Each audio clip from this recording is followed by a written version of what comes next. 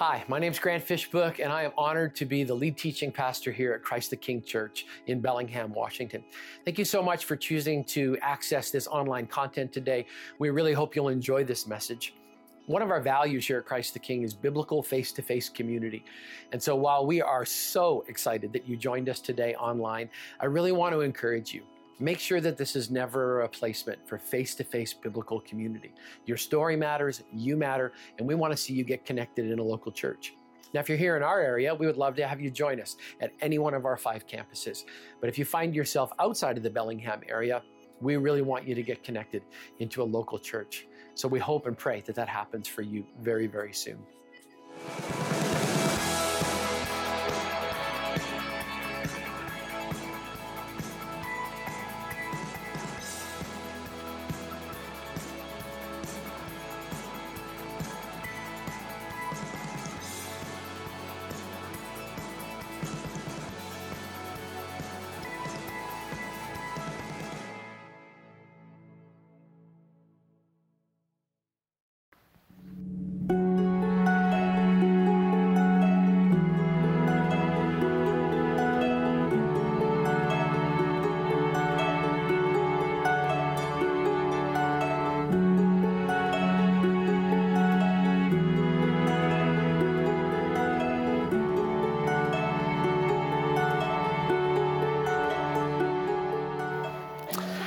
Well, I want to welcome everybody to the sleep-in service. I'm glad that you're here. You are my people. I have jet lag, just got home from Israel, which means I have no filter whatsoever. This could go one of 2 ways. If you're a prayerful person, you can start praying now. That would be great. I also want to welcome those of you that are watching online. We're glad that you're here. We know over the summer, this is a great option for you to keep up with us, and so welcome to everybody who's watching at a computer.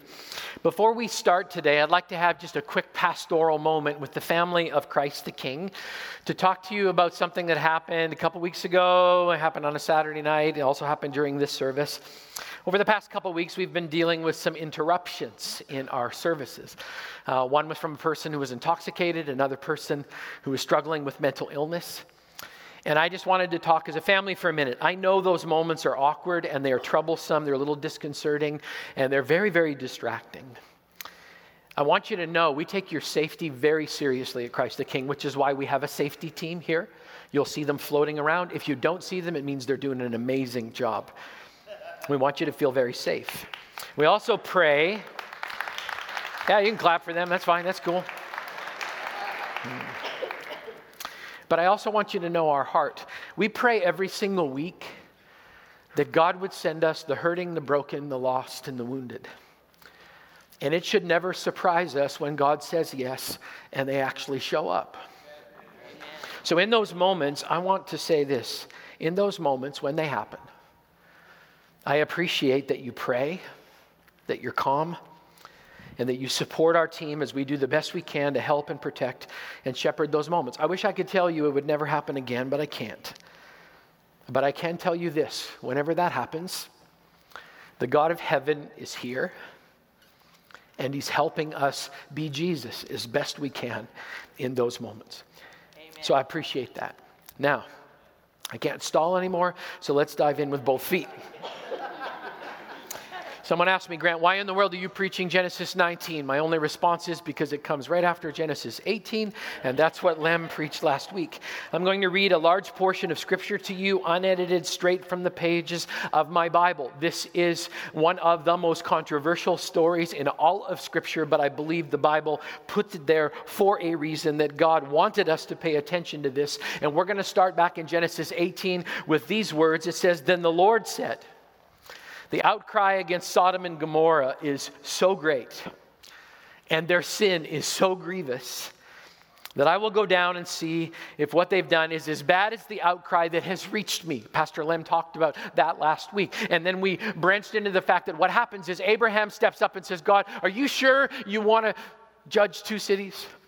And a negotiation begins. Abraham comes to God and says, well, what if I could find 50 righteous people? Will you change your mind? What about 45? What about 40? What 35? What about 30? God, what if I can find 10 righteous people in that city? Will you spare it? It's a negotiation, and some of us wonder, why in the world is Abraham asking for that kind of grace and that kind of mercy? And then it gets even more confusing, and I'm going to read an entire chapter of Scripture to you. I hope you have your seatbelt on. 2 angels arrived at Sodom in the evening, and Lot was sitting in the city gate.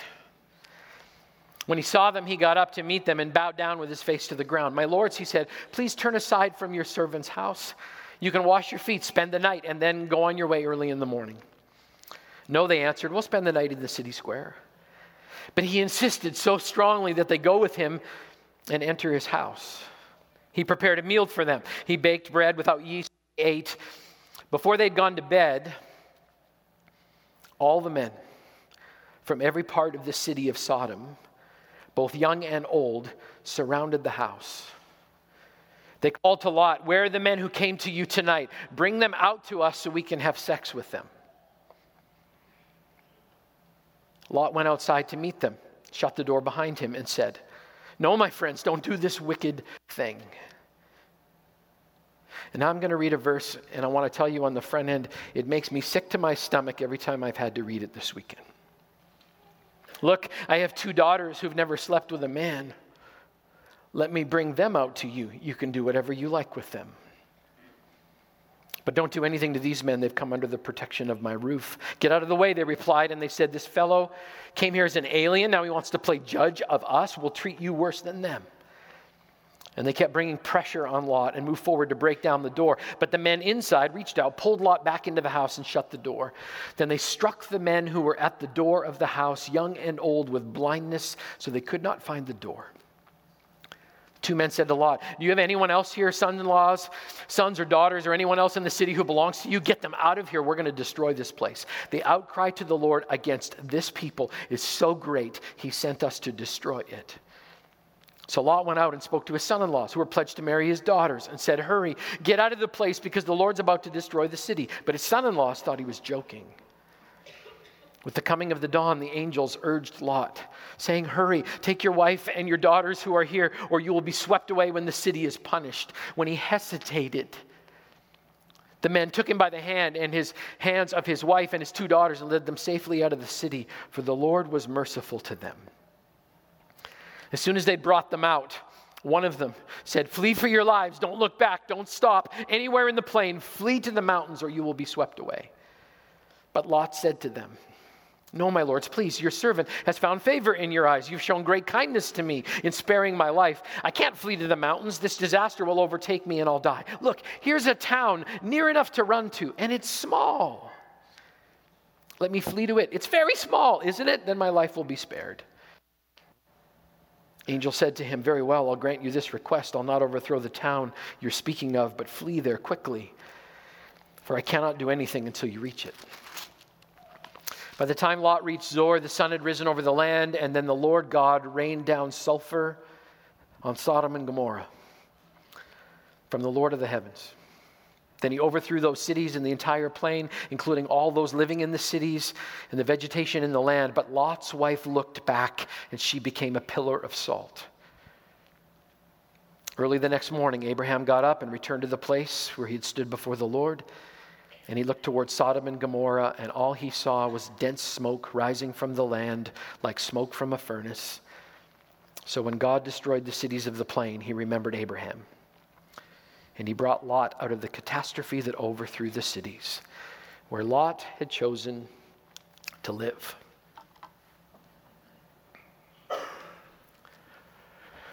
Take a deep breath. It's a lot to digest. And right now I'm questioning, who is the idiot that put Genesis 19 on the preaching calendar 1 week after coming back from Israel with so much jet lag I can barely even see through the fog, and then I remembered that I'm in charge of the preaching calendar, so I have no one to blame but me. Let me tell you what this story is not. God's judgment of Sodom and Gomorrah is not a commercial for open theism. Open theism is a belief that somehow we can persuade God to do life our way. Open theism thinks that if I just try hard enough or whine enough or beg enough, that God all of a sudden is going to go, "Wow, Grant, your idea is actually better than my will. Let's go with your plan." Here's the bottom line. As Pastor Lem said last week, God's way is still the best way, even when it hurts. And his ways are not our ways, and his thoughts are not our thoughts, because he's God and we're not. Amen. God's working another plan in the judgment of these cities, but it makes us uncomfortable. Let me tell you what else this story is not. It's not a statement on geographical retribution theory. Big words today. Some people look at the story and go, here's the takeaway. God judges evil cities and pounds them for fun. Wrong conclusion. But we get caught up in it a little bit, didn't we? When Hurricane Katrina shredded New Orleans, I heard people say, this is God's judgment on an evil city. I got a question for you. What city isn't evil? And if anybody says Linden, I'm going to bleh. I live there, I can say that. Evil is pervasive in every single city, and if you believe that God punishes indiscriminately that way for that purpose, I'm going to tell you something. You need to move. You need to move. You live on the golden corridor of human trafficking between Vancouver, British Columbia, and Los Angeles, California. Washington State has the highest level of recreational drug use in the nation. Our state is the fourth least church state in the union. So if you grab a hold of retribution theory, it means this. After God is done with the heathens of Oregon, Idaho, and Vermont, guess who he's coming after next? That's not the point. One more piece. The story of Sodom and Gomorrah is not a condemnation of a particular sin, but a commentary on the cost of all sin. People use this story to focus on homosexuality. I've heard entire sermons based on that approach. And before you misunderstand me, let me say something that I have been saying consistently for 18 years in this church. The only place where God blesses sexual expression is in a covenant marriage between a man and a woman that is not politically correct, but it's biblical and true. Amen. Many preachers have used this story to go after a particular sin, but I want to tell you something. After we walk through this today, I think you're going to find that we're all going to find ourselves in this story somewhere. We all have something that we're working on. So if you could do me a favor, as we walk through this, if you could keep your eye on your own soul today, I think that would be helpful. If you do it, I'll do it too. People struggle with this story. They say, I can't believe God would judge an entire city based on sin. Sometimes you hear this question in another way. I can't believe a loving God would send people to hell. And when I get that question, I always respond this way. Have you ever considered the lengths that the God of heaven went to keep you from judgment and an eternity without him? I mean, the same God that you condemn for having standards went so far, the extreme great lengths to sacrifice his own son so you didn't have to deal with hell and judgment. I only have one word for that. I call it love. Amen. So let's just dive in because time is flying. I read the entirety of Genesis chapter 19 to you, and I'm going to come back to the power of a few words. We're going to walk through some phrases today because I think we all have something to learn. Let's start with Genesis 18:20. And their sin was so grievous. That's what Scripture says. Now, before we start pointing fingers at them, I want you to understand something. All sin, mine and yours, grieves God and breaks his heart. All sin. Lying, gluttony, gossip, apathy, sins of omission, sins of commission, every single one of those sins that we all participate in, they grieve God and they deserve punishment. Here's a true statement. People don't like it, but it's true. God has standards and evil doesn't go unpunished. And if I left it there, this would be a very bleak Sunday morning. But here's another phrase that I think is actually beautiful. Genesis 18:32 says, but for the sake of 10, I will not destroy it. Here's what's crazy about that. God knew there wasn't even 10. In the beginning of Genesis, we ran into the Noah story. Boy, we learned there was so much more to that story than a Sunday school lesson about a guy with a boat, a beard, and a bird, right? That story includes global annihilation, where humankind is removed, and we don't like talking about it, but the Bible describes humanity at that moment as perpetually evil all of the time. And we struggle with the fact that God would have limits. And as we struggle with that, we overlook something over and over and over again. Even though humankind was perpetually evil, God saved 8. God saved 8. No one deserved mercy. But in God saving 8, we learn something. God has compassion. In this case, he's going to save 4. And I'm going to tell you something. They are anything but righteous. Genesis 19:1 starts to get personal. Lot was sitting in the gateway of the city. The gateway of the city was fascinating. What would happen is they would open the doors of the city. Merchants would come in. It was kind of the place where they would vet people to make sure that they were safe. And so they would check people out before they locked the gates of the city because you didn't want bad people inside of the gate of the city. It was just a little too scary. So Lot has set himself up. Even though he was called to be separate and righteous, Lot set up residency in Sodom. He got too close. Took up residency in a place that he knew was evil. According to Genesis 14, Lot had a ranch outside of town, but he had a vacation home right in the middle of an evil town. He became a gatekeeper to a broken world. I think we learned something to that. Proximity to evil, it'll draw you like a magnet. It's part of the human condition. And none of us, apart from Jesus, is strong enough to resist. It's a slippery slope. We don't even realize we're getting there. In fact, we often ask the question, how in the world did I get here? That's why the Bible says in Psalm chapter 1, blessed is the man who doesn't walk in the counsel of the wicked, or stand in the way of sinners, or sit in the seat of mockers. Lot is sitting in the full counsel of knowledge because of the conversation.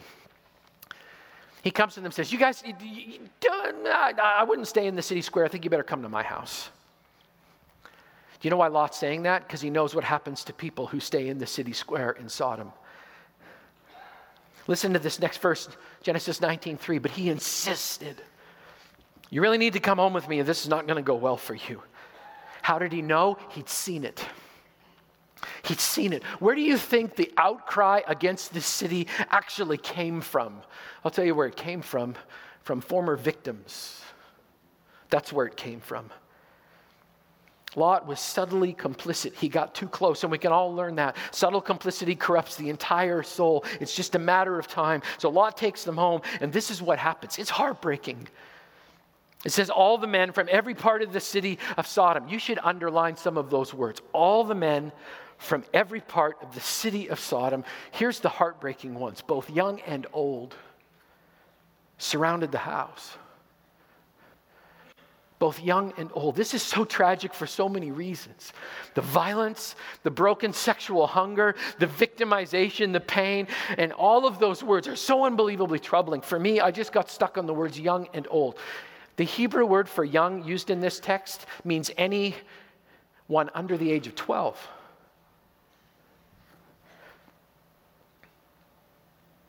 What's that saying to us? It's saying this. Sin is epidemic, it's viral, and it's often learned. Young boys are supposed to learn how to play baseball from their dads. They're supposed to learn how to do life from their dad. What's being taught here? Sexual brokenness. What are they learning? They're learning it's okay to engage in this kind of activity. They're learning that even if you don't engage, it's okay to watch. We've got a word for that in our society too. Before we judge them, we call it porn. I'm not participating, I'm just watching. Before we judge anybody else, maybe we need to look at our own life. Parents, I got a question. What are you teaching your kids about holiness and purity? What sexual picture am I teaching my kids based on my own choices? Let's keep going. You guys are really quiet this morning. What does Lot say to them? Genesis 19:7. No, my friends, don't do this wicked thing. I circled that, put a question mark beside it. Your friends? Your friends. He's not separated at all. He's not set apart. He's not different. He's on the slippery slope with them, and he pleads with them. Don't do this evil thing, but nobody listens to him. You know why? Because there's too much Sodom in Lot. I have to ask myself the question, is there too much of this world in Grant? If you don't believe me that there's too much Sodom and Lot, I want you to listen to what he offers them. And yes, this should make your stomach twist. Genesis 19:8. Look, I got 2 daughters. Are you kidding me? Forget the guys inside. I got 2 girls. And you can do whatever you want to them. In case you're wondering, in Genesis 19, there's no hero. There's just a bunch of broken people. There's so much sin to go around.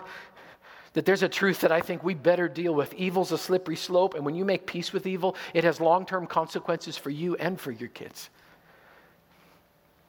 If you don't believe me, if you read the end of Genesis 19, these girls that he offered up, at the end of the chapter, they end up getting their dad drunk, they commit incest with him, and the children that they have out of that illicit relationship end up becoming a thorn in the side of Israel for the rest of existence.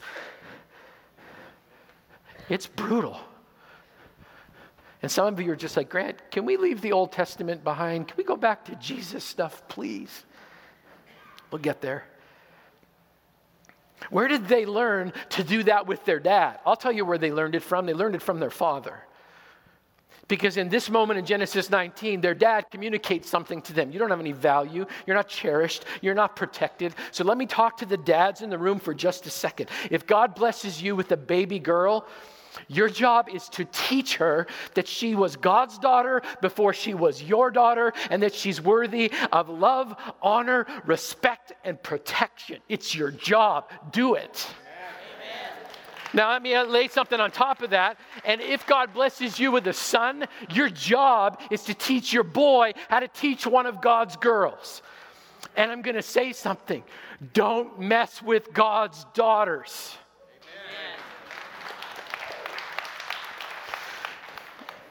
Listen to their response, Genesis 19. Get out of our way. Get out of the way, Lot. You have nothing to say to us. Move aside or we'll do worse to you. I'll tell you what, it's really hard to argue that Lot was an influencer in this group of people. He had no influence at all. You know why? Because too much proximity undermines influence. The Bible says you can be in the world but not of the world. The Bible says if you're a follower of Jesus, there should be a difference in the way you walk, the way you talk, what you watch, the way you work, and the way you act. There should be a difference.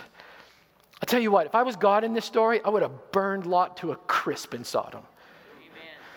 But that's not what happens. Listen to what happens. The angels say this to him. Genesis 19:15. Hurry, take your wife and your daughters, or you'll be swept away when the city's punished.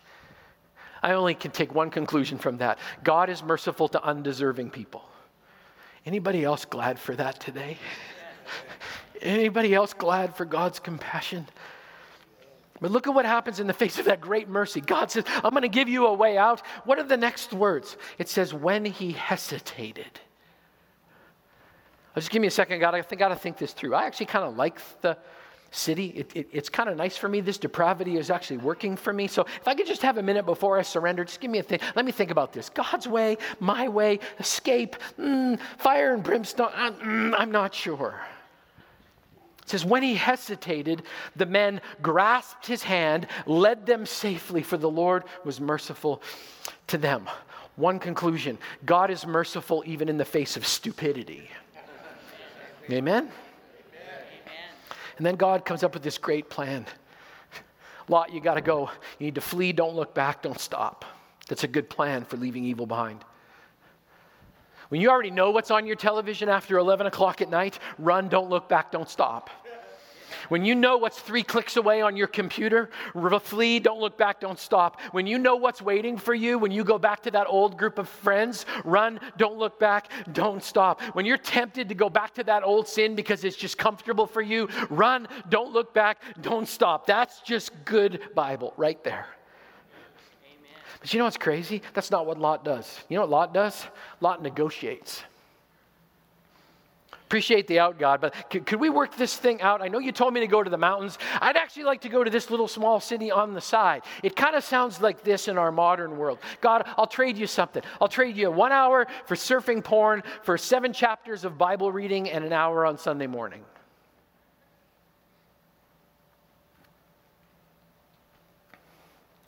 God tells him to run. Lot negotiates. Where do you think he learned that from in Genesis 18? Uncle Abe. Genesis 19:20. Look, here's a town near enough to run to, and it's small. As if that makes any difference. It's small. God, I want to leave my old life behind. I just don't want to run too far away in case I want to go back to it. You know, this is a common question that I believe we all grapple with. How close can I stay to sin without losing God's mercy? Can I get my toes right up on the edge of that old life? That's a tough question Because what are we really saying? We're saying, I want to be set apart, but not too far apart. I want to follow Jesus, but not to the point where somebody notices. I want to do God's will, but not when it's inconvenient or hard. No, I want the perks of following Jesus. I love the life insurance policy, but I want to do it my way, under my conditions, with my strings attached. And finally, God's had enough. Genesis 19:24. Then the Lord rained down burning sulfur on Sodom and Gomorrah, and these two cities lived up to their name. Sodom means the burnt place. Gomorrah means a buried, ruined heap. And it's bleak and it's hard. And some of you are wondering, why in the world did I come to church today? And I want to remind you of something. The whole counsel of Scripture has something beautiful to say. God will give you beauty for your ashes. He makes an exchange. If you give me the worst of you, I will turn it into something beautiful. But you're going to have to follow me. Does God judge a city? Yes, he does. Does he save 4 undeserving people? Yes. And it quickly drops to 3. So if you haven't been able to find yourself in this story anywhere, maybe you can find yourself here. Genesis 19:26. But Lot's wife looked back. So she's fleeing for her life, but instead of running completely into God's mercy, she looks back. She wanted her old life and her old stuff. It had a grip on her heart. I got a question for you. How about you? Oh, I have decided to follow Jesus, Grant. But all this stuff is really, really, really attractive. So I'm going to focus on it, even though Jesus says a man's life does not consist in the abundance of his possessions. Question, does your stuff have such a grip on your heart? The truth is, you really want it more than you want God's mercy.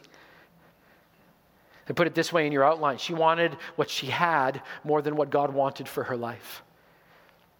Listen to Jesus talk about her in Luke chapter 17. He said, remember Lot's wife. Whoever tries to keep his life will lose it. Whoever loses his life will preserve it. I got a question for you. I got a question for me. How much of this world actually has a hold on me? One more phrase. Genesis 19:29. So when God destroyed the cities of the plain, he remembered Abraham, and he brought Lot out of the catastrophe. Where did Lot learn to negotiate? Which, by the way, doesn't work. He learned it from his uncle Abraham. That's the ugly side of their relationship. But I think there's also a beautiful side to this relationship. I got a question for you. If you're following Jesus now, while you were living in Sodom, who was the person who prayed you out of there? For me, it was my grandma and my mom. So I'm going to tell you something. If you are a prodigal and a rebel today and you have a grandma praying for you, give up now. She'll win. And you will be miserable until you finally get your head straight and come back to Jesus. I promise you. Amen. A righteous prayer can save lives. Don't give up, Grandma. Don't give up, Mom. Come on, Dad. Come on, Grandpa. Keep praying. Sodom doesn't have to own your kids and your grandkids. Okay. We're almost done. There's so many lessons here. We could spend weeks in this. If you had another hour, I'd just keep going. But, okay, nobody said keep going. Let's go. Okay, all right, fine. That's fine. Yeah, all right. Couple of things. You'll stay. Thanks, buddy. You're the man. That's awesome. Let's just recap some things. There's no human hero in this story, so let's not try and find one. Let's not forget, God saves undeserving people, stupid people who think they know better than God does. That's mercy, that's compassion. I love the fact that God has limits. I need a God who has limits. I need a God who loves me but has enough justice in him to put those two things together. Because I can tell you something. Love without justice is just enabling. You need them both. I have to look at the lessons here. Am I turning back to what I know, even though I know it's going to leave me empty, or am I actually willing to follow Jesus when he says, come on, Grant, flee, don't look back, don't stop?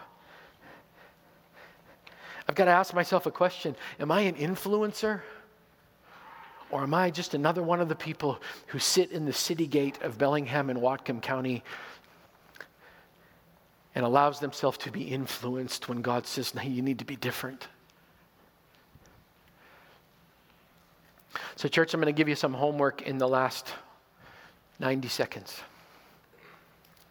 There's an old song that we sing around here. We're not going to sing it this morning. I'm praying that you're going to sing it in your head, in your heart, and in your car on your way home. Because I don't know how else you can read Genesis 19 and not come to a conclusion as a follower of Jesus. May you sing this all week. I have decided to follow Jesus. No turning back. No turning back. Though none go with me, still I will follow. No matter if it's politically incorrect. Though none go with me, still I will follow. The cross before me, the world behind me. No turning back. So today as you go, may that roll around in your heart, in your head, and in your soul. May you live differently for the sake of love. May you have the same grace, mercy, and compassion on the people around you that God had for you. If you haven't noticed, we don't duck hard parts of the Bible around here. It's a little scary and uncomfortable sometimes. I think this story's in the Bible for a reason. My prayer is that as a church, we will learn its lessons and live as Jesus would want us to live this week. Amen. If you need prayer for anything after the service, there'll be a team up front. I wish I could give you all a hug before you go. But I'll trust that the Holy Spirit of God will do that as we deal with Jesus on a really, really, really tough topic. God bless you. Have a great weekend. I'll see you here next week, I hope. Bless you. Thanks again for watching. We're so glad that you joined us today. Once again, we hope you'll get involved in biblical face-to-face community wherever you happen to be today. If you'd like more information about Christ the King Community Church, if you'd like to give online, or if you'd like to submit a prayer request, or even get connected in a small group, you can find out more about us at ctk.church.